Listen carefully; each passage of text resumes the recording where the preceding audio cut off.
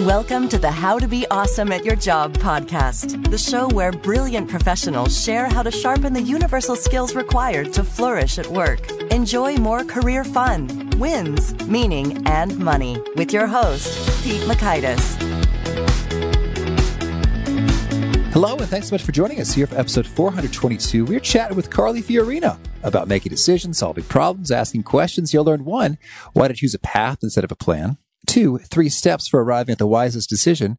And 3, key prompts to ensure you've considered all the angles. So if you want to check out the show notes or the transcript or the links to items we've referenced, you'll find them on over at awesomeatyourjob.com/ep422. Now, here's Carly's story. Carly Fiorina is the former chairman and CEO of Hewlett-Packard and a seasoned problem solver. She started out as a secretary for a 9-person real estate business and eventually became the first woman ever to lead a Fortune 50 company.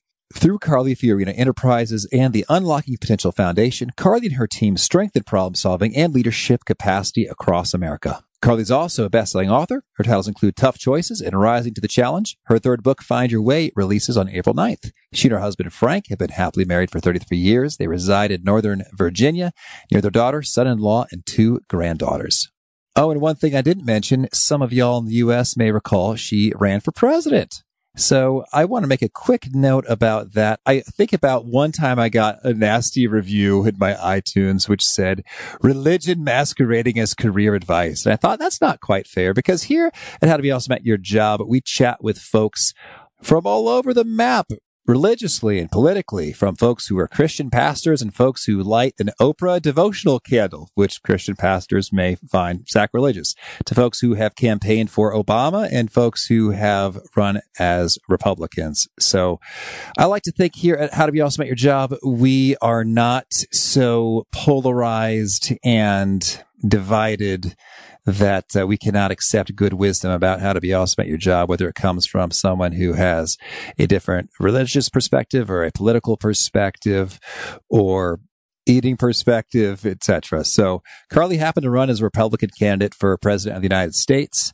And if any super progressive person wants on the show and has a cool take about how to be awesome at your job, we'll have them on too. I'd love to talk, for example, with Alexandra Ocasio-Cortez, AOC, if you will, about how the heck she pulled off that upset victory. So if anyone's got the hookup, AOC is welcome to join the program as well. Anyway, whether you voted for Carly or passionately voted for someone else in the other side of the primary, hope you can receive what she has to offer because I believe it's valuable. So thanks to Carly for spending some time with us and thanks to our sponsors. Check them out. I really appreciate Carly's wisdom and I really appreciate our sponsors. Check them out. One sponsor to check out is LinkedIn Jobs. Did you know that you can post a job for free at linkedin.com/beawesome? And with a fresh year, perhaps you're like many small business owners looking for some fresh insight and talent to make 2024 extra amazing. Well, LinkedIn Jobs has created tremendous tools to help you find the right professionals for your team faster and free. I love how they make it so easy with their promotion and selection tools. LinkedIn isn't just another job board. No. LinkedIn has a vast network of more than 1 billion professionals, which makes it the best place to hire. Here's some fun facts. 86% of small businesses get a qualified candidate within 24 hours. And small businesses rate LinkedIn Jobs #1 in delivering quality hires versus leading competitors. You can post your job for free at linkedin.com/beawesome. That's linkedin.com/BEAWESOME, as in you are being awesome, be awesome, to post your job for free. Terms and conditions do apply. Now, here's Carly. Carly, thanks so much for joining us here on the How to Be Awesome at Your Job podcast. It's great to be with you. Thank you, Pete. Well, I discovered that you've recently become a podcaster yourself, and apparently the backstory involves bumping into an NBA star. Can you tell us the story and what's going on over at your show called By Example? Well, yes, it's funny. I was at a conference for social innovation in Chicago in the summer of 2017.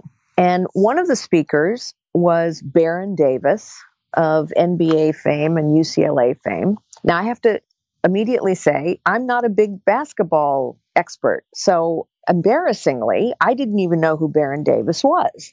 But half my staff was like, oh my gosh, it's Baron Davis. And so I listened to him speak and I was captivated by what he had to say. And he listened to me speak and apparently liked what he heard. And so we bump into each other literally in the lobby of the Marriott on a break from this conference. And we sit down and he says, we should do a podcast together. And I said, oh, Baron, that would be fantastic, because he was talking a lot about leadership and I talk about leadership. So one thing led to another, and Baron Davis was our inaugural guest on the By Example podcast, and also brought to us an incredible additional leader named Dino Smiley. So the By Example podcast was born in the head of Baron Davis in the lobby of the Chicago Marriott in July of 2017. That's cool. Well, I am in Chicago. I've been to the Marriott, so I can visualize the scene nicely. And that's cool. And you're just still chugging along. What I was hoping to achieve with By Example, based on that preliminary conversation, was an opportunity to highlight for people real leaders. And the reason I love doing this, first of all, I get to talk with fascinating, wonderful people, but also because I think in this day and age, we are so confused about what leadership is. We think it's position and title and fame and celebrity, and it's none of those things. And yet we also need more leadership. And so I wanted to introduce to people not just what leadership is, but who leaders are. Some of them are very famous, like Baron Davis or Colin Powell, and some of them people have never heard of, like Dino Smiley. And yet, famous or not, leadership is always about some fundamental common elements, and that's what we talk about on By Example. Oh, excellent. And so if leadership is not that, what would you say it is? Well, I would say that leadership is problem solving. Leadership is changing the order of things for the better, which is always necessary to actually solve a problem. Leadership is about unlocking potential in others in order to change the order of things for the better, for the purpose of solving problems. And that requires many things that all of us are capable of executing against as human beings. It requires courage and character and collaboration and imagination. Some people who have position and title lead. Many people with no position and title also lead. And too frequently, people with position and title are doing many things, but they're not leading. All right. Nice distinctions there. Thank you. Well, I think we could chew on that for a while, but I also want to make sure we talk about your book. So Find Your Way. What's the main message behind it? Well, the main message behind Find Your Way is that each of us, all of us, are capable of leadership. That finding your way in life is about solving problems that impact you and others that you collaborate with or that you care about. And that each of us can find our purpose. Each of us can practice and become adept at being courageous when we're frightened to death, having character when it would be easier to do something that is not honest or has integrity, that we actually must collaborate with others in order to accomplish anything, and that seeing possibilities is an essential element in making things better. That's one huge message in Find Your Way, that finding our way in life requires finding our way to leadership, not the position or the title, but the essence of leadership, which requires us to step up to the problems that surround us. And the other message is that too often people get waylaid because they invest so much in a specific plan or destination or job that they lose the path, they lose their way towards becoming a stronger, better, more effective problem solver and leader, and happier on top of all of that. Intriguing. Well, could you further distinguish for us the difference between a path and a plan? And you say one of the dangers is if we get too invested in the plan. Could you elaborate there? Yes. So I had a plan. When I graduated from college, my plan was to go to law school, which I did. Surprisingly, to me, perhaps, I quickly discovered that I absolutely hated law school. And so the plan that I had created for my life, which my parents approved of, everyone was excited about this plan, was making me miserable. And so I quit. I was definitely off plan. More than that, I didn't have a plan. Mm-hmm. My degree was in medieval history and philosophy, so I didn't have marketable skills other than I knew how to type and file and answer the phones because I had worked as a temporary secretary in offices while I was going to Stanford and getting my undergraduate degree. So I went to work as a secretary in a 9-person real estate firm, totally off plan. However, I stayed on path, which was I'm going to do a good job. I'm going to ask a lot of questions. I'm going to collaborate with others. I'm not going to be afraid to try new things. And eventually that landed me in AT&T, a company of 1 million people. I had no plan there either. I didn't have an ambition to become a CEO. I was just trying to do a good job, which to me meant solving problems in front of me, which requires collaboration with others. And so some people would look at my life and say, wow, she became a CEO and she ran for president. She must have had a plan. The truth is, I never had a plan, but I never deviated from the path. And that is how I have found my way. And I hope to share some of that experience and encouragement with people in this book, because I think we hear a lot of messages from our culture and our society that you've got to have a plan. And further, I think we hear a lot of messages from our culture and those around us that not only do you have to have a plan, but you have to have a plan that everybody approves of.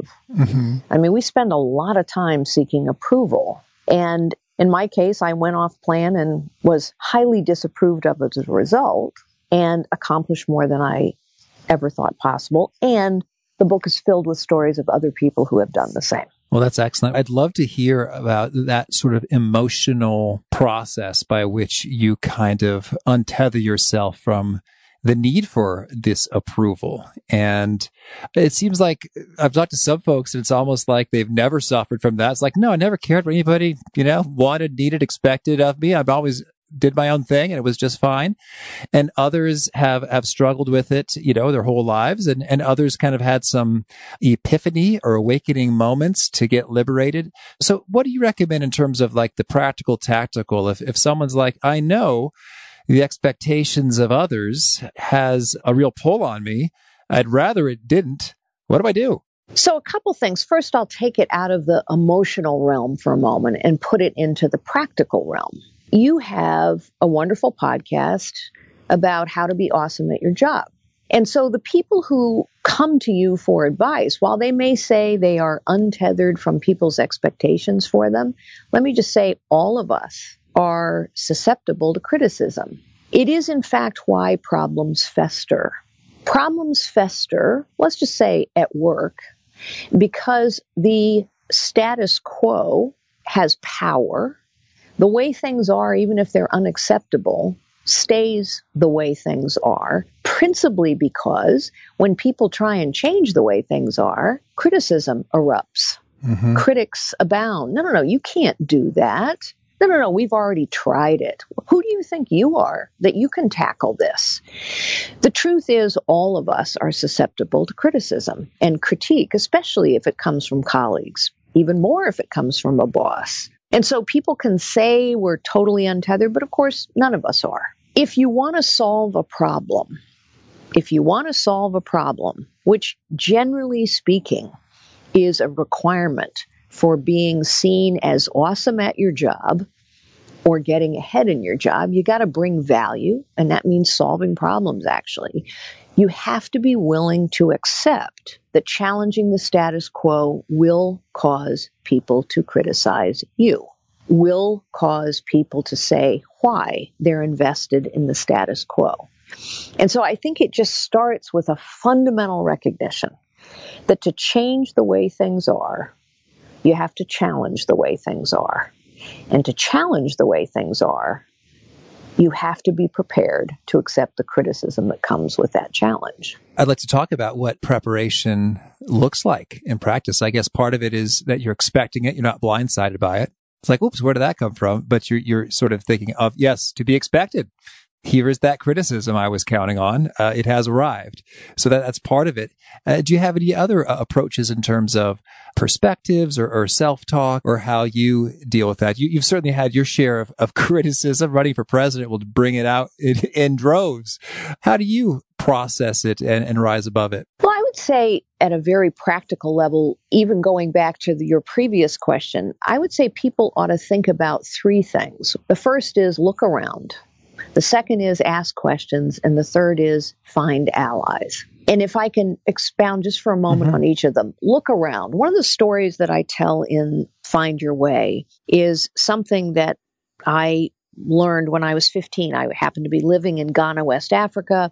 I was driving around with some friends, and there were these huge termite mounds everywhere I looked. And so I was asking about, wow, this is amazing. How do these termites build these things? Bear with me, this is relevant. And don't get nervous. And my friend said, well, termites, they follow the same path day after day. They move their dirt along the same path for their whole lives. And he said, it's funny, but people are a lot like termites. What happens to us, I think, is we get very consumed by the day-to-day. And we put our heads down and we move our dirt and we do our work. And sometimes it's really important to pick our heads up and look around. What else is going on around you? Who else is troubled by this same problem, perhaps? Look around.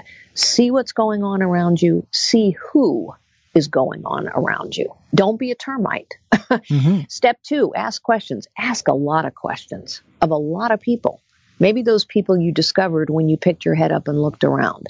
Because when you ask questions as opposed to maybe telling people the answer, which sometimes as bosses we feel like we have to tell people the answer. Sometimes the most valuable thing you can do is ask a question instead and listen to someone else's answer. You're always going to learn things that you can use.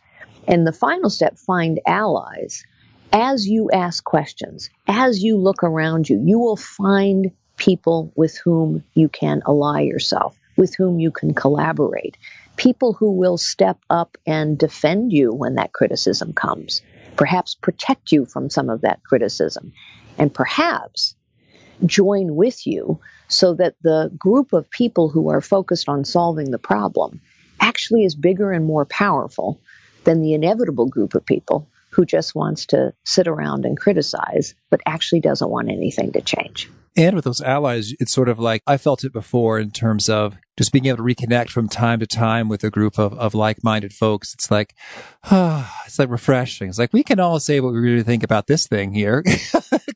and you're rejuvenated and able to keep up the good fight afterwards. Yes, absolutely. And I would add there's one caution to that. We are all most comfortable with people like ourselves. We are all most comfortable with people who think like we do. And so if taken to an extreme, what happens is we only talk to the people that we agree with. And that's a very dangerous place to be. You can see that happening in our culture. Everyone's sort of devolving into tribes. It can happen in a work setting as well. So finding allies doesn't mean only talking to people who agree with us 100% of the time. Finding allies may mean I need to work with people who also think that this is a problem that we can solve, but who maybe have a very different point of view than I do, or an additional perspective to share with me about how to make progress. I like it. Thank you. Well, so we talked a little bit about some of the expectations, the criticism, the fear side of things. I want to get your take on when it comes to actually solving the problems or using your brain to make some wise decisions with consistency. What are some of your real go-to principles or tactics or questions that you ask yourself to be making the wisest decision more often than not? So it's several steps for me. First is I gather as much information as I can. So that means talking to a lot of people. It may mean, depending on the subject, depending on the problem, it may mean reading a lot, but it may mean both. But gathering information, that's another way of saying pick your head up and look around.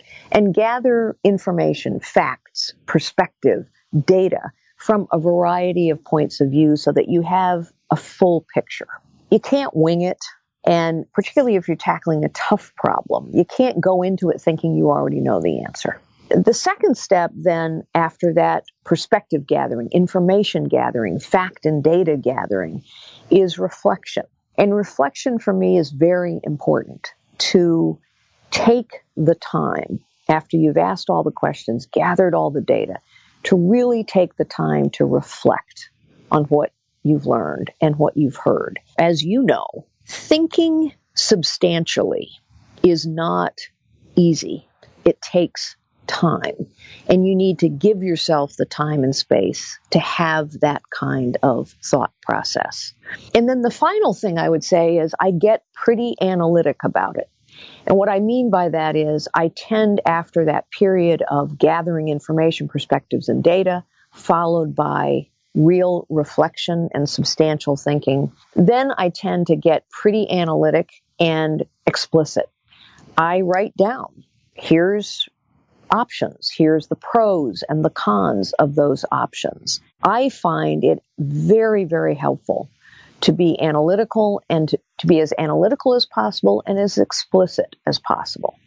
And I would say I've done this with all kinds of decisions, not just big decisions like a merger or how to run for president, but decisions like the care and treatment for my cancer. Because I think it's easy to get mushy in our thinking and our decision making. And the more careful, thoughtful, deliberate, and intentional we can be about our reflection and our decision making, in my experience, the more successful those decisions are.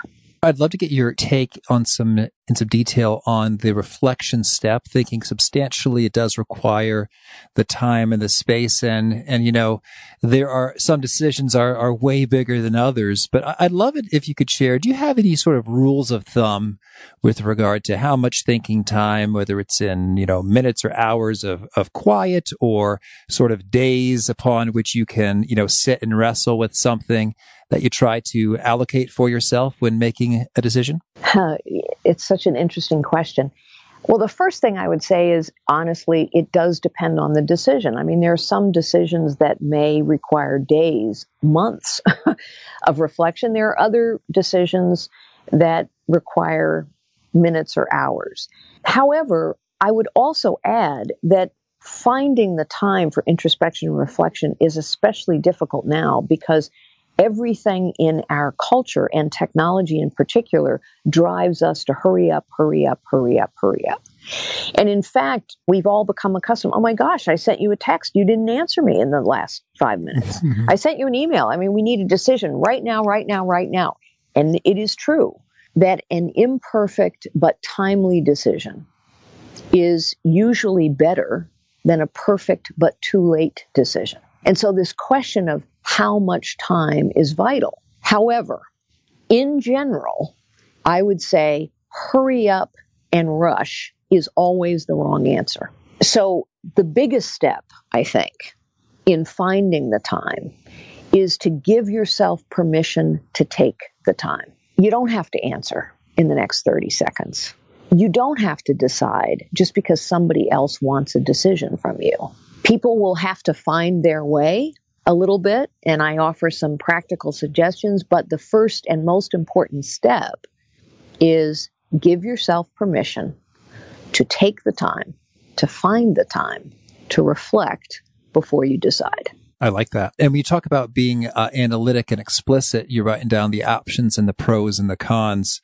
When you said analytic, and I'm thinking about, tech, and I'm imagining sort of like, spreadsheets or criteria or weightings of the criteria and scoring of things. Are there any tools along those lines that you invoke, or is it pretty much simply, hey, write down the options and then the pros and cons? Well, of course, I don't mean to suggest too number intensive when I say analytic.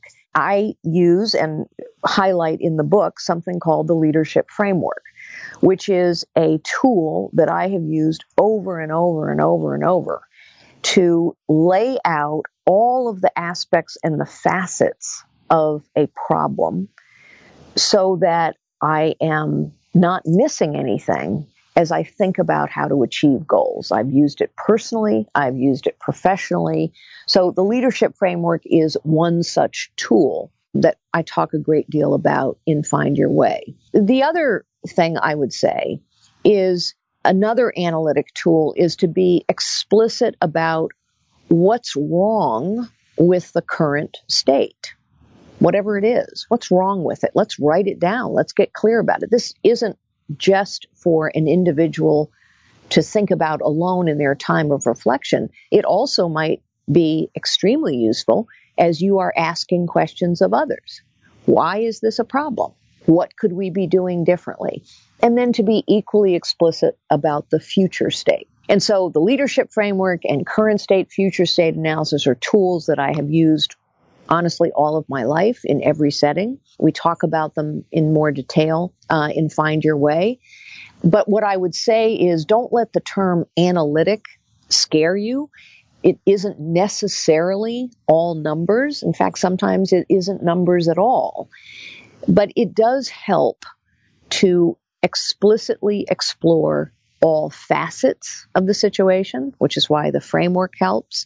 And it's also extremely helpful to get very clear about why do we have a problem and why is it a problem and what would we like to be different and better. Within the leadership framework that helps you ensure that you're not missing anything, could you give us a couple of the prompts that are often super helpful in surfacing something that might be missed? Yes. So, for example, the leadership framework starts with what's the problem we're trying to solve?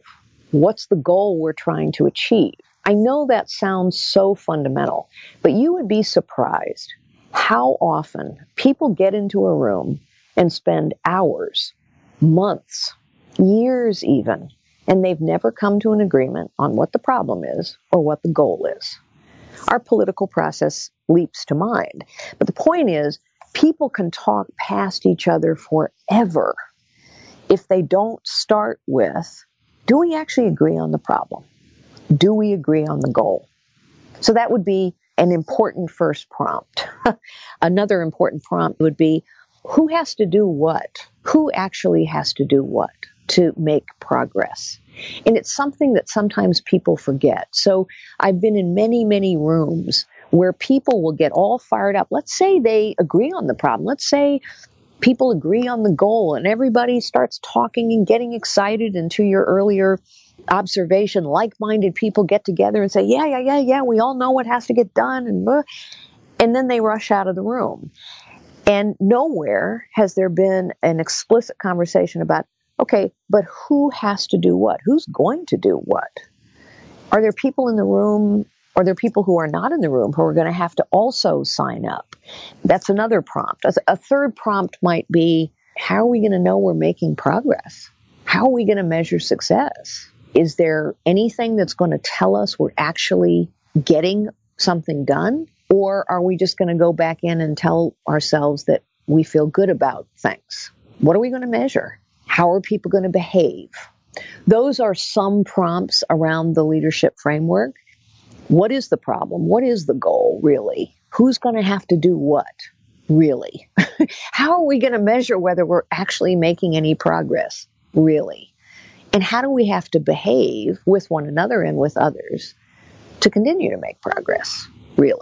Thank you. Well, I get a kick out of the reallys because they really can spark another important thing when you kind of push beyond these sort of the quick answer that satisfies, check the box of there's been a response to this question, but truly is addressing the root of it. So I dig that. The other thing, people do confuse activity for accomplishment. And I think our technology encourages that, actually. Oh my God, I answered 150 emails. Well, that may not necessarily be accomplishment, although it's a whole bunch of activity.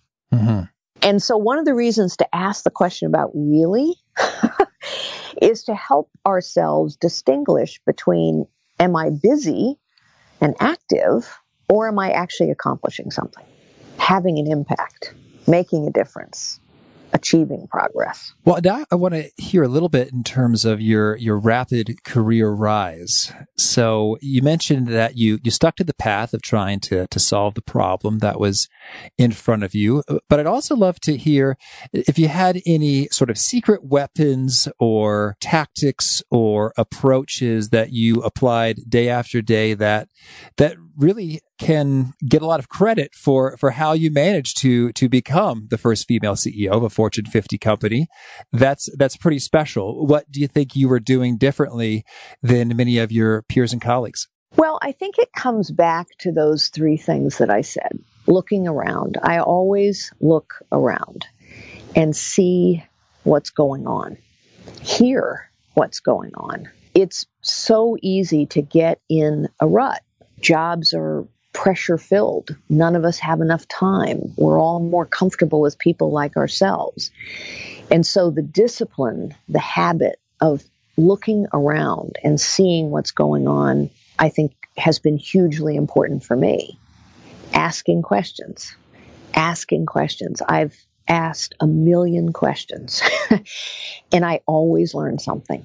Sometimes I learn a lot about myself by asking questions, but I always learn about the situation around me, the people around me, and what I learn helps me make further progress. And the third, finding allies. I try always to build relationships, not break them. I try to always see the good in people, not the bad.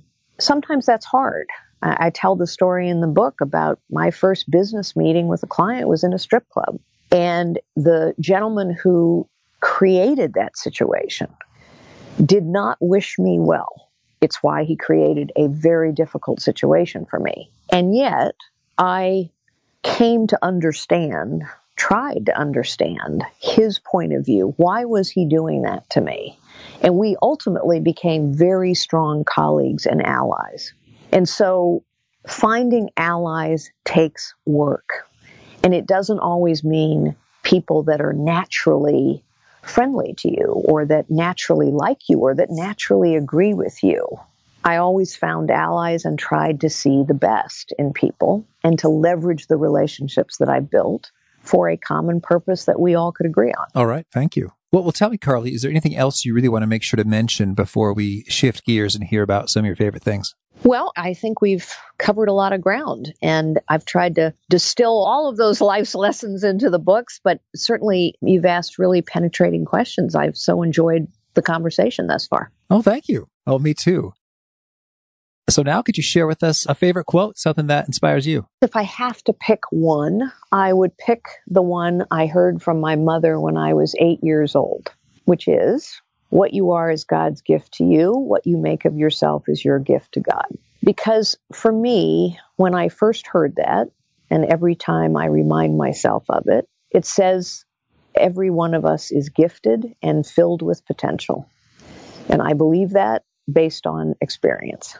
And it also reminds us that as we are each filled with potential, not all of us get the opportunity or the chance or take the risk to fulfill our potential. Thank you. And could you share with us a favorite study or experiment or piece of research? I was in church the other day, and I will not get this exactly right because the pastor brought forward this piece of research, but it was research about the power of self-talk. You used that phrase earlier, the power of self-talk among professional athletes, the power of self-talk among children. But what the research essentially said, and again, I won't get the citation exactly right, kudos to the pastor, but what the research says is that whether we're 4 or 40, that we each have a tremendous ability to either help ourselves fulfill our potential or, conversely, talk ourselves below our potential. We have a tremendous ability to help ourselves become better problem solvers, more awesome at work, better collaborators, better leaders. And we also have the power to do the opposite for ourselves. Oh, thank you. And how about a favorite book? Oh, I read so much that it depends on the time, on what I've just read. But one of the books I've just incredibly enjoyed recently is actually a science book, but it is called The Fabric of the Cosmos. It's by a physicist named Brian Greene. It's heavy going in some part, but it is, to me, it was an incredibly fascinating and inspiring read, because not only did I learn a lot about the fabric of the cosmos, what was most interesting to me was the collaboration of scientists, in this case physicists, over centuries, the importance of courage and taking risks for science as well as problem solving, and the incredible collaboration that's required. Einstein is lauded as a singular genius, but in fact, Einstein had to be inspired by many others. He had to build on the work of many others, and he had to collaborate with many others.